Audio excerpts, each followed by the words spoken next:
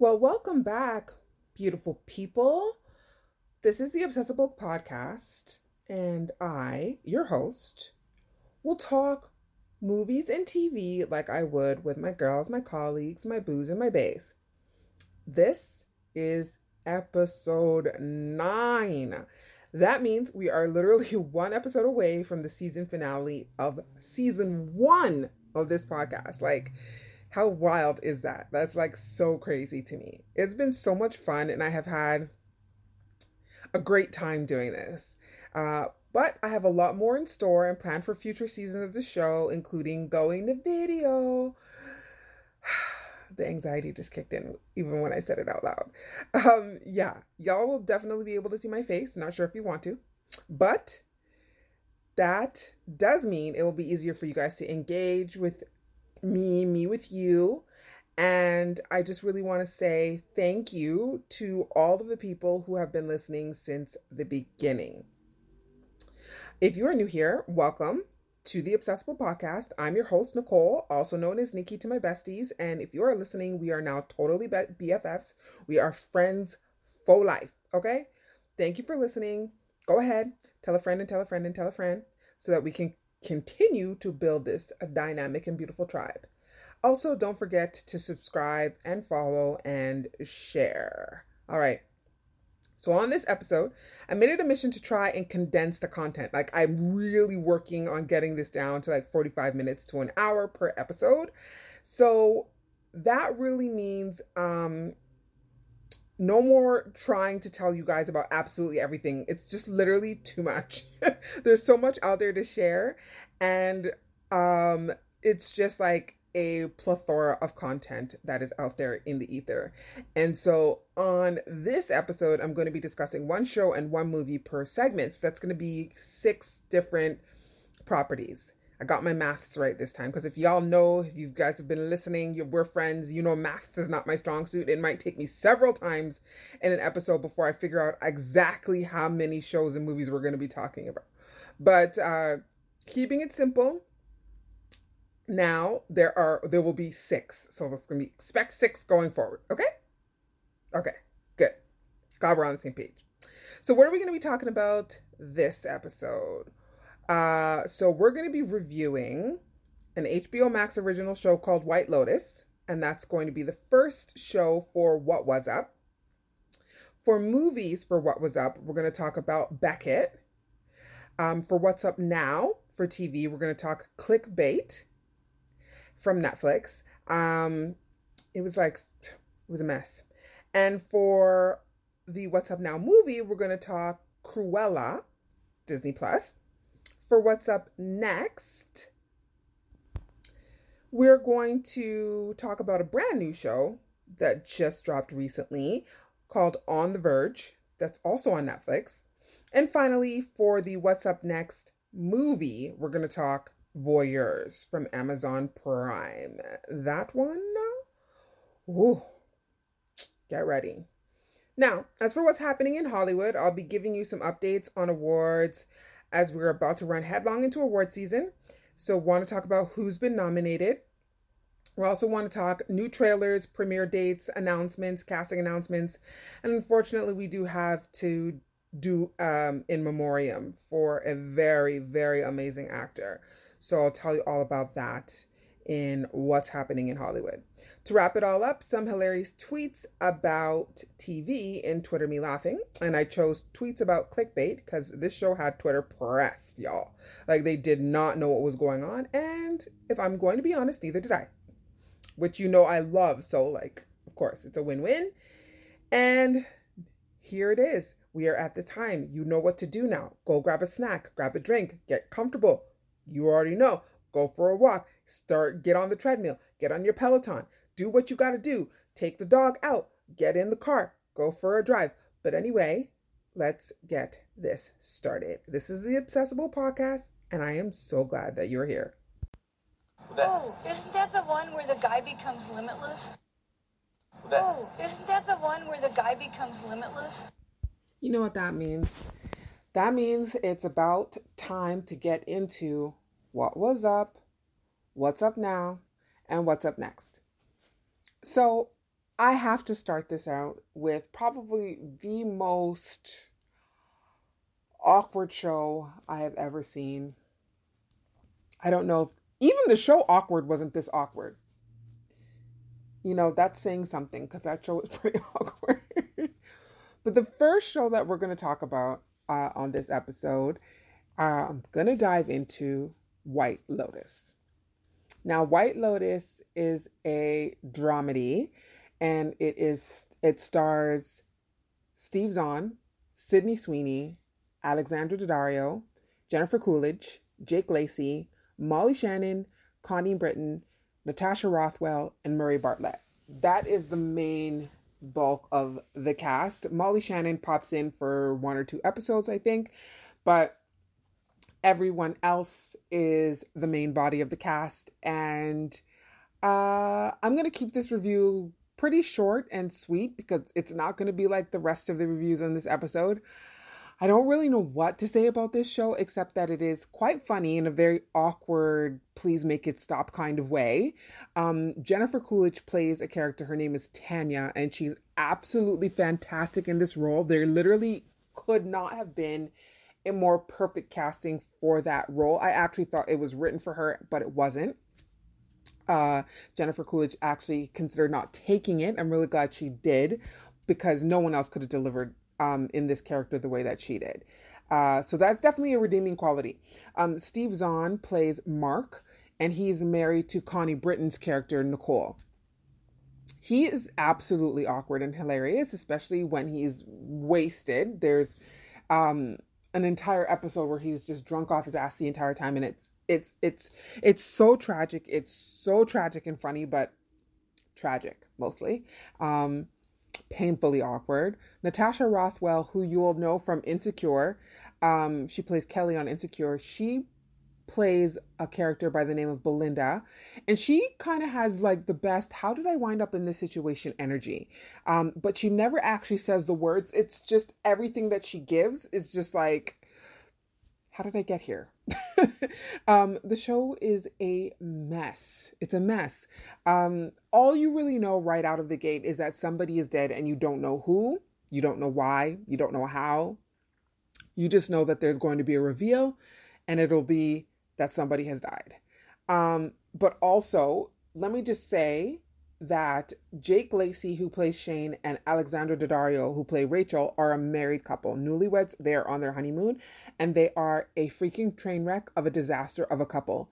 They are not goals. They are more like hell no's. You don't ever want to be in a relationship like this one, y'all. Like, ever. And it's true for me to say this. There are almost really no redeemable characters. Everyone has raging issues, except for maybe Belinda. And I think maybe her own issue is that she's a little bit naive. But everybody else is just like, what? Like, that's how I can explain them. What? From Sydney Sweeney's character Olivia to Murray Bartlett, who plays Armand, everyone is a complete dumpster fire. Like, dumpster fire. I don't know if I've ever said this on an episode, but I really dislike this show. I have no idea what it was trying to say or what themes are being explored. I hate what happened to Armand. Even if he was a complete disaster, I hate that Shane was not held accountable for his foolishness. I hate that Rachel didn't seem sure of herself in any capacity. I'm really glad that Belinda realized she wasn't meant to be anyone's savior. But the dynamic between her and Tanya was so funny, but then, like I said, tragic. Because it seemed like there was hope, for their friendship, but then it just ended up like being complete BS. And Belinda deserved better. But I will say, it was an interesting and funny watch. I just don't like it at all. So let me just say that again, as I've already said, watch at your own risk. Warnings for nudity, full frontal nudity, sex, language, drug use. This show is an HBO Max original. It's currently streaming on Crave in Canada and HBO everywhere else. So yeah, that was White Lotus. For the What Was Up movie, I chose Beckett. And the two major stars are John David Washington and Alicia Vikander. Okay, so the only way I can think to describe this film is like an indie action film with deeply emotional performances. Like, not many action movies will have these scenes that require the star to pull from an emotional well in reaction to something that has happened already in the film. Often the only emotion that is displayed is anger, but most of the time we see determination, confidence, and for the most part, arrogance. In addition to the emotional moments, you also have some very intimate camera work that also adds to the artistic feel of the film. This is not your big budget action movie, though I suspect it still cost a pretty penny. The story goes that Beckett, played by John David Washington, finds himself in the wrong place at the wrong time, in the midst of a very tragic loss. So he and his girlfriend, played by Alicia Vikander, are on a vacation across Greece, right? They're kind of doing it the backpacker style. And Beckett, on a night drive, falls asleep at the wheel, causing a catastrophic car accident. The car makes its way down this hill, basically like flips and burns its way down, crashes into a house, and a very groggy, disoriented Beckett opens his eyes at the end of the crash to see a very shadowy figure of a young boy and a very startled woman removing this young boy very quickly from the room. Moments later, he realizes that his girl's been thrown from the car and appears to have died as a result. This is Alicia Vikander's character. Then everything kind of goes black. Beckett wakes up in a local hospital trying to communicate with the attending nurse because of the language barrier to find out what happened to his girlfriend. The news obviously isn't good, and then he has to be the one responsible for delivering to her parents that she has died, which he can't actually tell them. He's so overwhelmed and with guilt that he doesn't actually let them know that she's gone. While giving his police statement, he mentions that there were people in the house. The cop assumes that there was no one in the house. Is kind of like, well, it's a good thing that nobody was there. The house was abandoned. But then he goes on to say, no, there was someone. Well, this is where it all goes left. After he returns to the scene of the accident, Beckett finds himself kind of under fire, literally under gunfire, and trying to save himself from the local police, who he was literally just talking to, because they're shooting at him, but then also at the same time trying to encourage him to reveal himself. It's like, oh, no, it was only a misunderstanding. I'm sorry that I shot at your head. Sir? Ma'am? No. Let me run up out of here. Like, hell to the nizzle. You want me to trust y'all now? It's a no. Okay? So Beckett is literally caught up in something that he doesn't understand, and his only hope is to get to the American embassy before these people get to him. Things obviously do not go as planned. There are a bunch of twists and turns, but he ends up being kind of like this local, everyday man hero, which I think is kind of what the point was.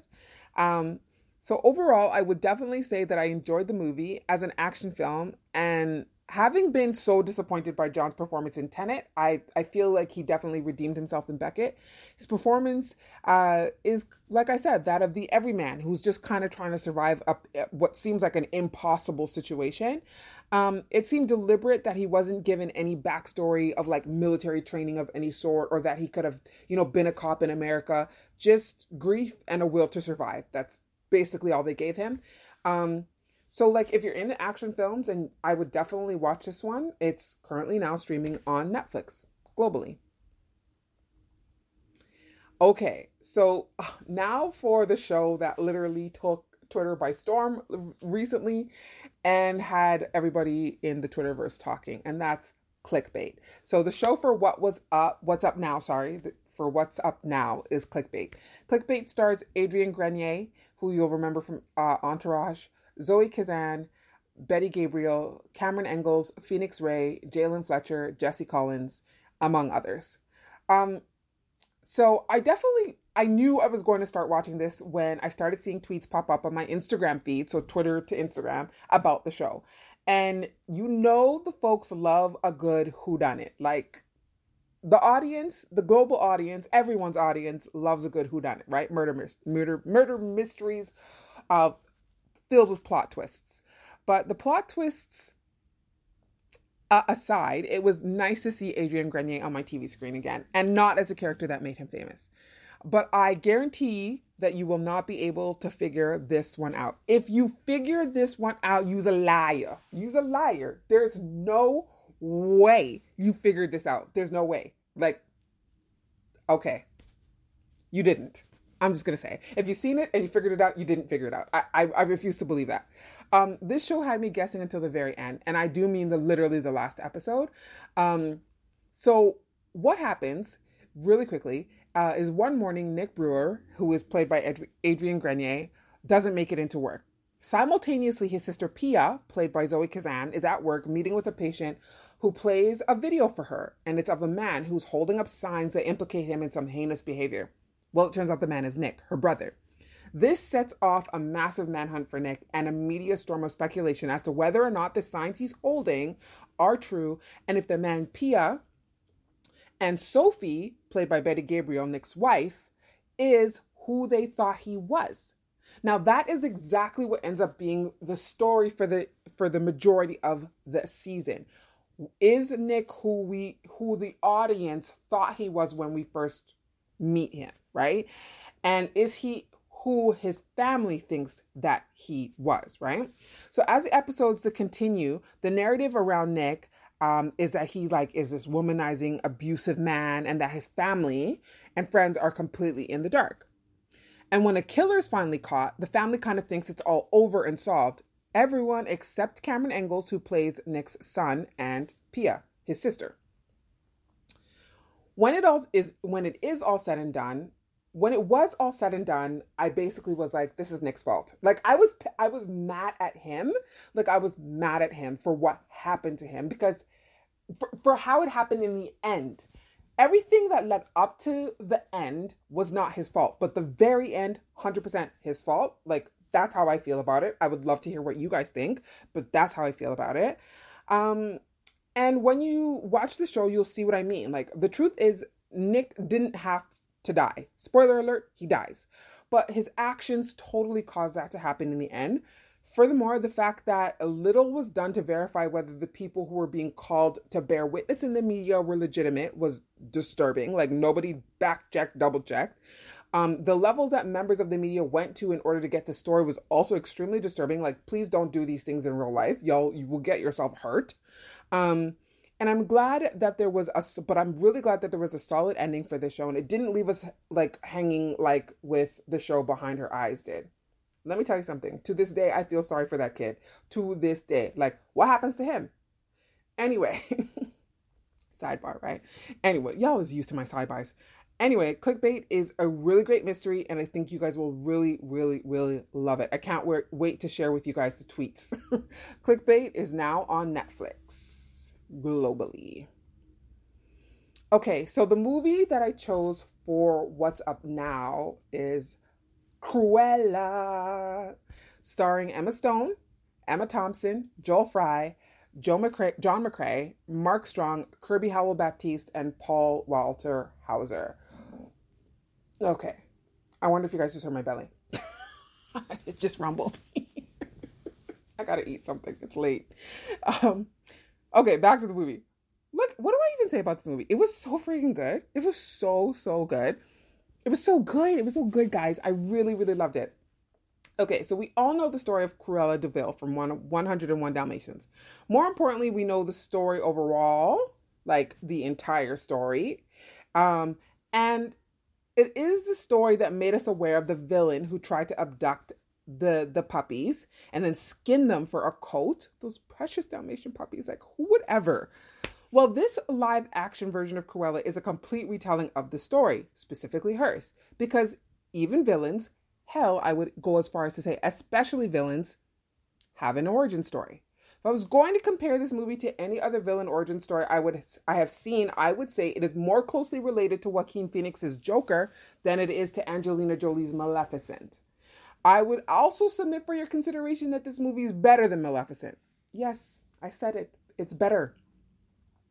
The movie starts where all Disney stories start, at the beginning, with a young Ella. She isn't a villain yet, but she certainly breaks no nonsense and doesn't mind getting into a tangle or two here or there, or 3 or 10. She's already extremely stylish. She is a rogue. She is a rebel in her own right. And young Ella only wishes to do one thing, make her dear mama proud. Something that she seems to be not to be able to do with any consistency, not for any period of time. She is not able to just keep herself quiet.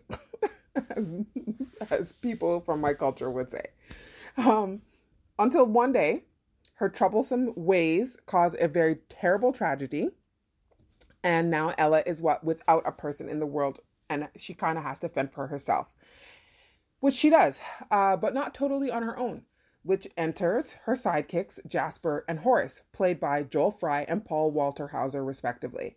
Now, if you can picture these characters in your mind from the original animated feature, then you will have the physical embodiment in the actors who were cast to play them. This was just perfection in casting. Mwah! Chef's kiss to the casting agents. Like, they did a absolute phenomenal job with these two. Ella has managed to find herself a family, and that family has basically grew up on the streets of London, and all they did was run grifts.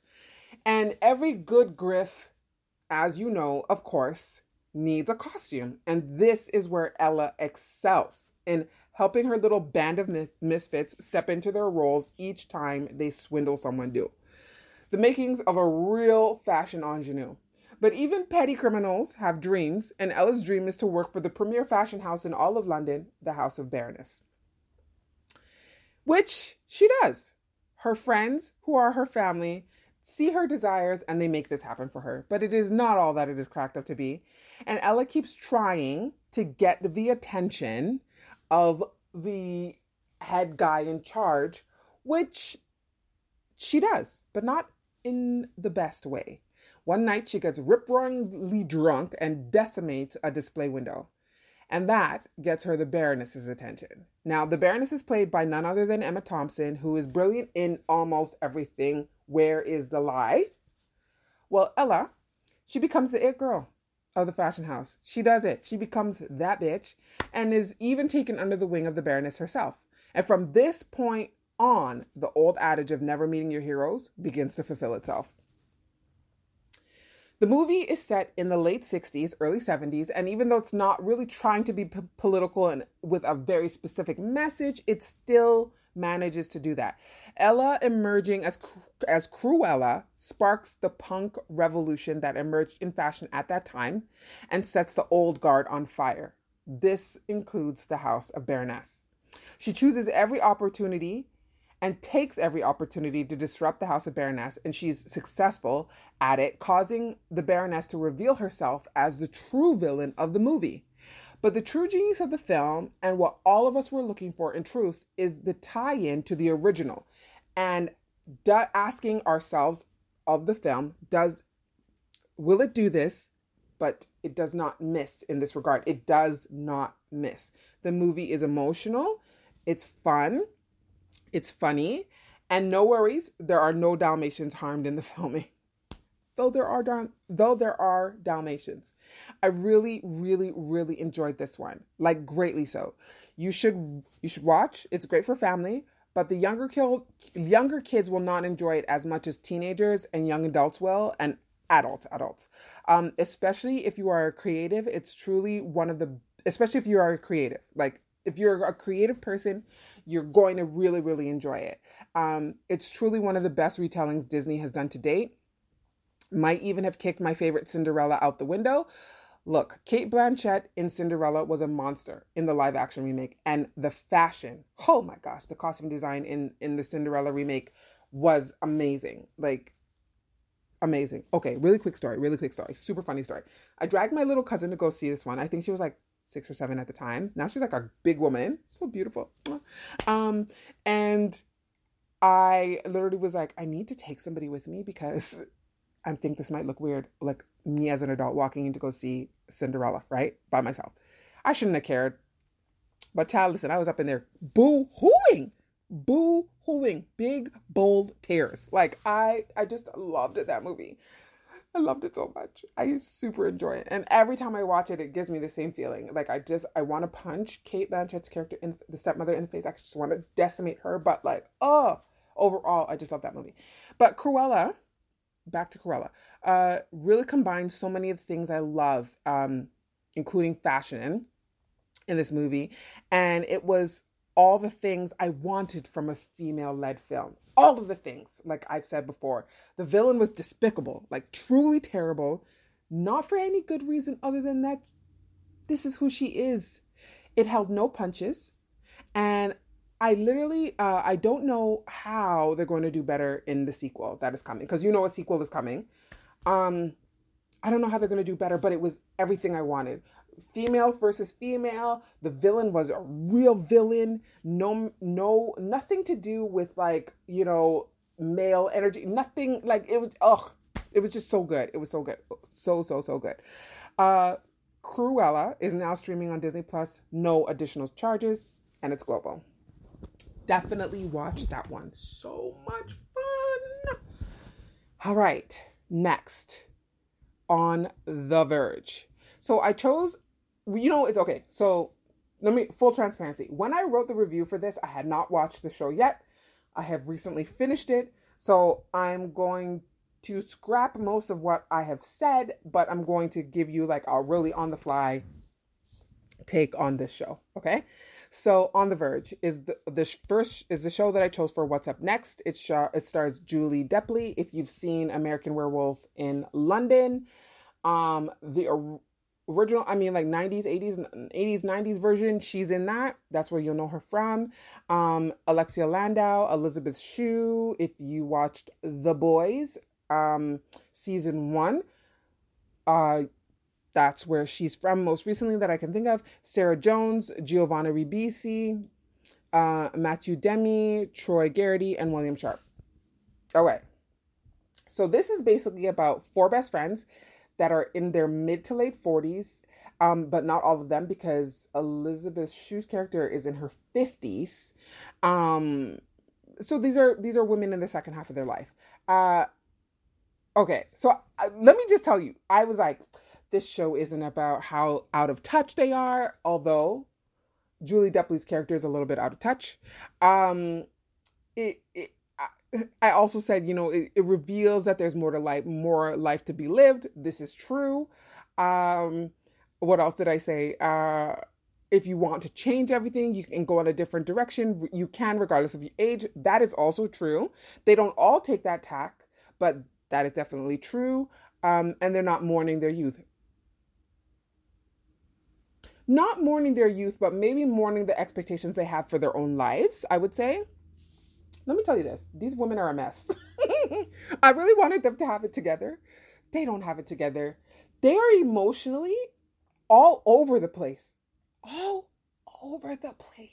Like, to the point where I'm like, oh my God, this girl's crazy. Like, there is not one moment where one of them doesn't have some sort of complete, like, break. Like, where they're like one of them has it at least once an episode. Like, where you're just like, what is going on? I need you to get it together. Like, and irrational at times, very irrational, highly overly emotional. I'm just kind of like, I don't know if I like this depiction either of women in this age group. This is also a show that I don't know what it's about. I don't know what this show's about. I don't know what themes they're trying to explore aside from friendship. Like, friendship is a very strong theme. Okay, so let me say, okay, clearly I'm working out the review as I'm telling you guys. Friendship is definitely a theme. Self-acceptance is a theme. Pivoting is a theme. Love definitely is a theme. But I still don't know what the story is. Like, what is the story here? Like, what are we really saying? But it was fun, and I definitely enjoyed watching it. I don't know what's going to come next. It ended on a cliffhanger. Didn't really feel finished when I finished it. And I would definitely watch a second season just to see what the heck happens, because I don't know. I don't know. It's on Netflix. It's global. Watch it.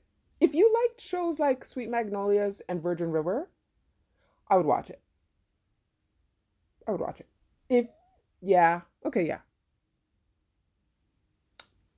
that's all I got. That's all I got for this one. And then for the final project of this episode, for What's Up Next, I chose a film called The Voyeurs. And it stars Sydney Sweeney, Ben Hardy, Natasha Liu Bordizzo, and Justice Smith. So, The Voyeurs is a sexy twister of a movie. It's very sexy.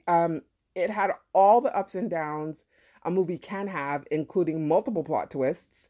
But the more I thought about it, it also had some gaping holes in the plot, especially toward the end.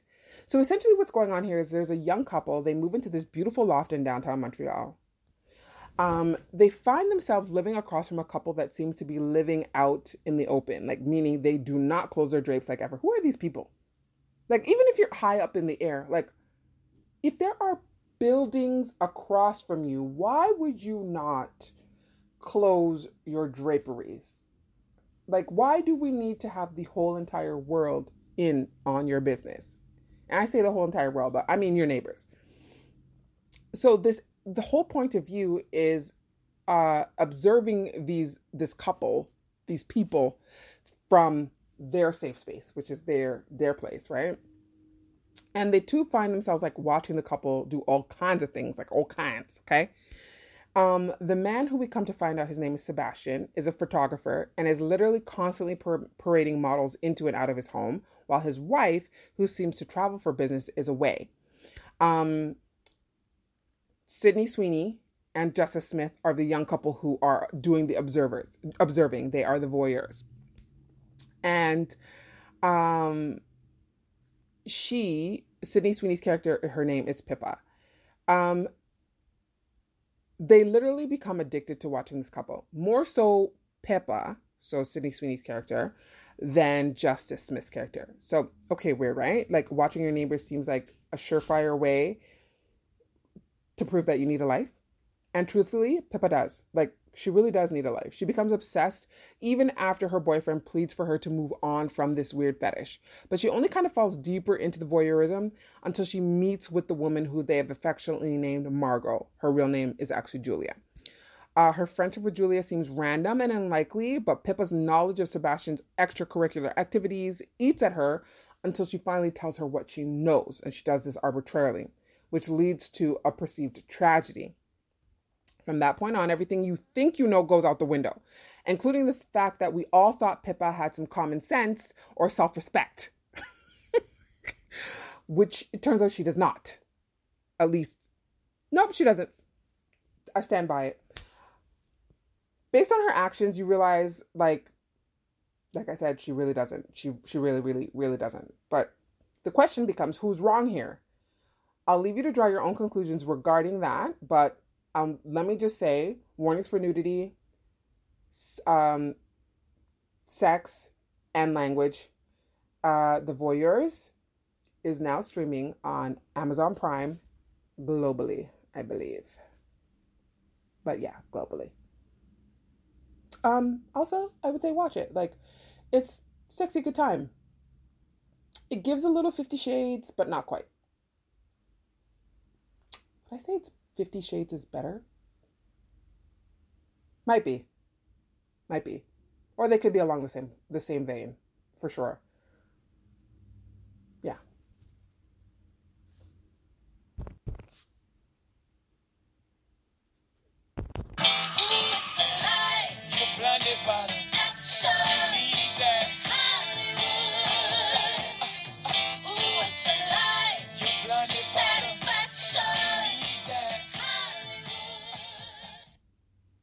All right, so welcome to What's Happening in Hollywood.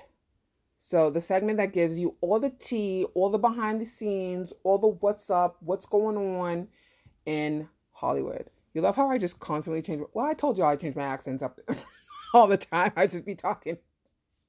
I just do it. It's whatever. You have learned to love it because that's why you're still here.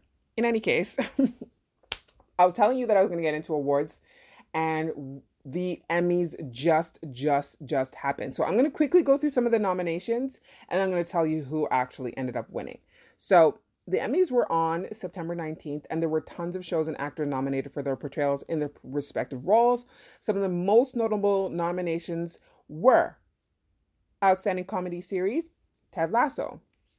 We are definitely going to be talking about that show in episode 10. I love that show. It's super funny.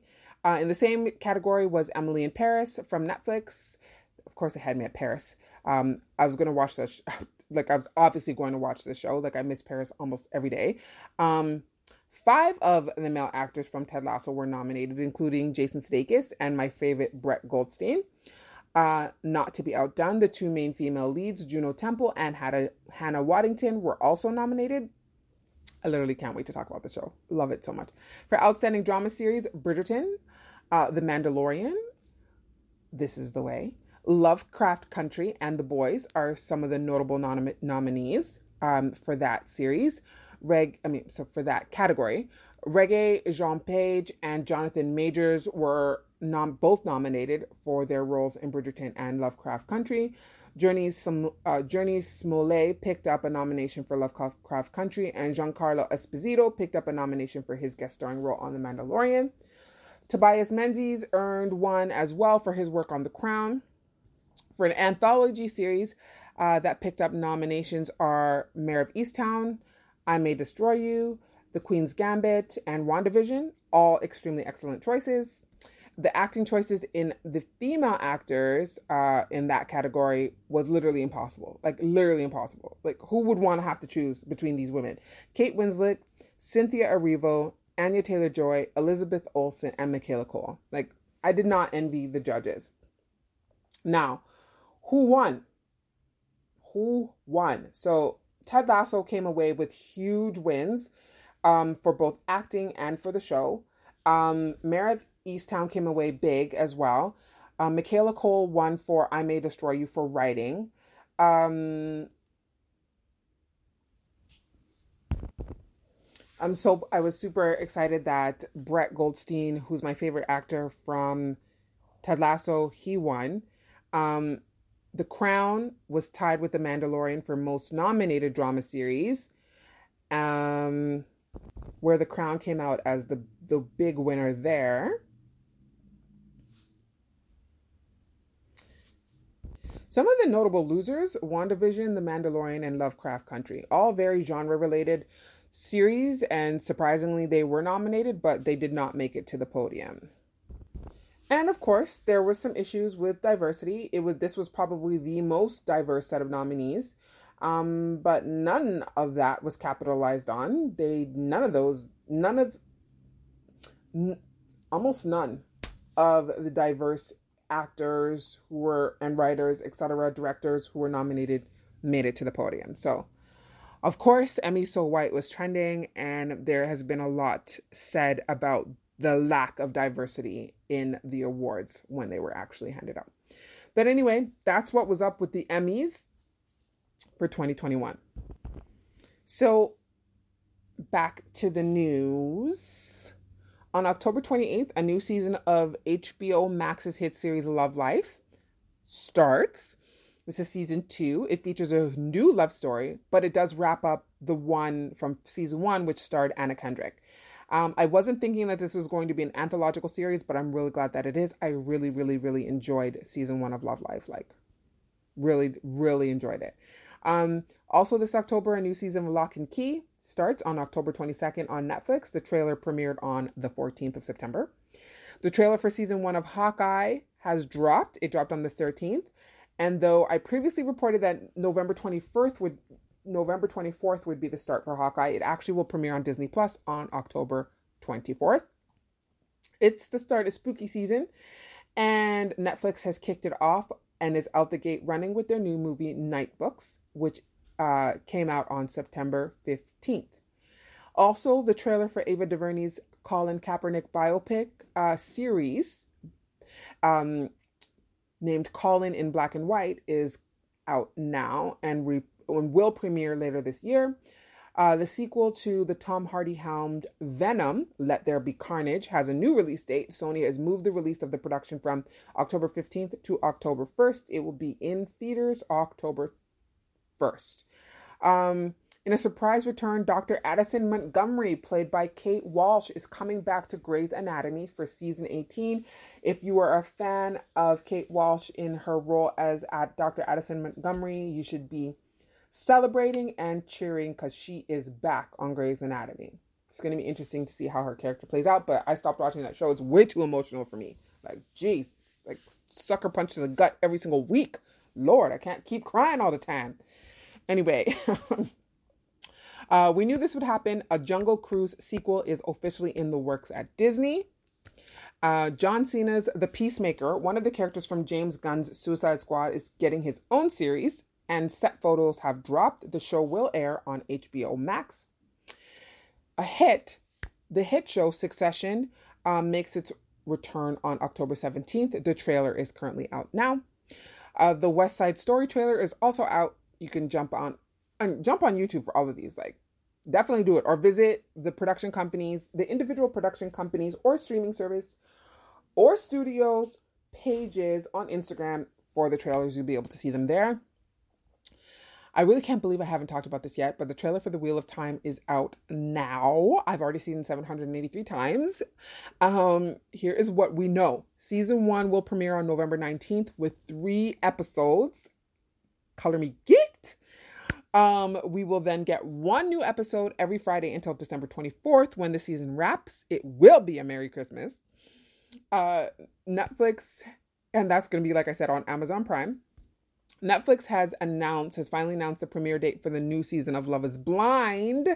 Love that show. Season 2 kicks off February 2022.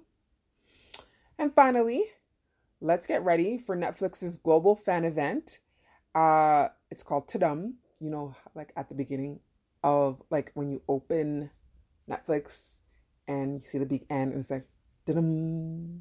That's the name of the event. It's brilliant. I swear the people at Netflix be like geniuses. I also feel like the people at Marvel and Disney are low-key geniuses too, especially Marvel. But so smart. Anyway, that starts on the 25th. So that'll be this Saturday. And this will have premiered by then. This episode will be out by then. So hopefully if you've listened to it, you know that this has happened. You log on to YouTube. I'm pretty sure on the Netflix YouTube account, you'll be able to get previews, interviews, and panels featuring your favorite Netflix stars and creative teams behind all of the projects that Netflix offers. You'll be able to catch it during their event. Ta-dum. I just want to do it. It's dum. Anyway, yeah. That's it for what's happening and what was up, what is up, what's going on in Hollywood.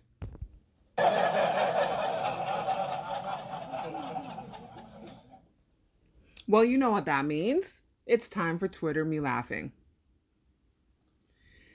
And these are all tweets about the show Clickbait.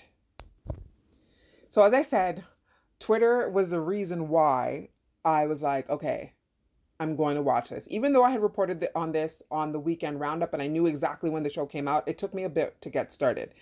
But then I saw these tweets emerge and I was like, oh, I'm definitely watching.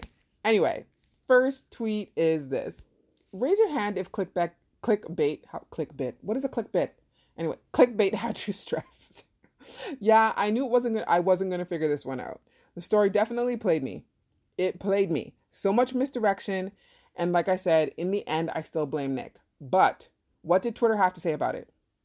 At As Told by Amber tweeted, raise your hand if you were convinced it was Matt until episode 8. I was convinced it was Matt. I'm like, it's always the best friend. At XO-XO tweeted, I thought I had it all figured out. Turns out I don't know ish. Facts. At Lucy tweeted, a very aggressive pic with a caption, me to the creators of Clickbait Netflix, hashtag Clickbait Netflix, because they had me thinking my boy Nick was the bad guy. Like, At Marilyn tweeted a pic of Squidward walking out the door with the caption, me, when Emma Beasley found out Nick had other mistresses. Girl, he is married. A laugh out loud. And there are so many more. You just have to go through the hashtag Clickbait or Clickbait Netflix just to see what people had to say. But fundamentally, people were confused, they were angry, they were twisted, they were discombobulated, and they were here for every single moment. Overall, everyone really enjoyed the show, as did I. You got to check out Clickbait on Netflix. Well, when we end with Clickbait or we end with Twitter Me Laughing, I jumped through those tweets so quickly. Like, I really thought I had way more than that, but I didn't. Anyway.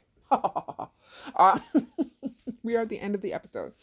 And I just always have to say, thank you so much for listening. Thank you for getting to the end with me. We have finished another episode, and there is only one episode left for this season. One episode left for this season. Amazing, right? I can't believe we did it, guys. We made it to the end of the season. And I just really want to thank every single one of you who has downloaded, who has shared, and who has listened, who has given me feedback and told me what you thought, told me what you loved, told me what you didn't like. And just thank you. There's so much more in store for this show. And yeah, you know how I feel about my besties. I love all of y'all. I love y'all. Anyway, that's it. I'm out. It's your girl, Nikki, also known as Nicole. This is the Obsessible Podcast. Thank you for listening. See you next time. Bye.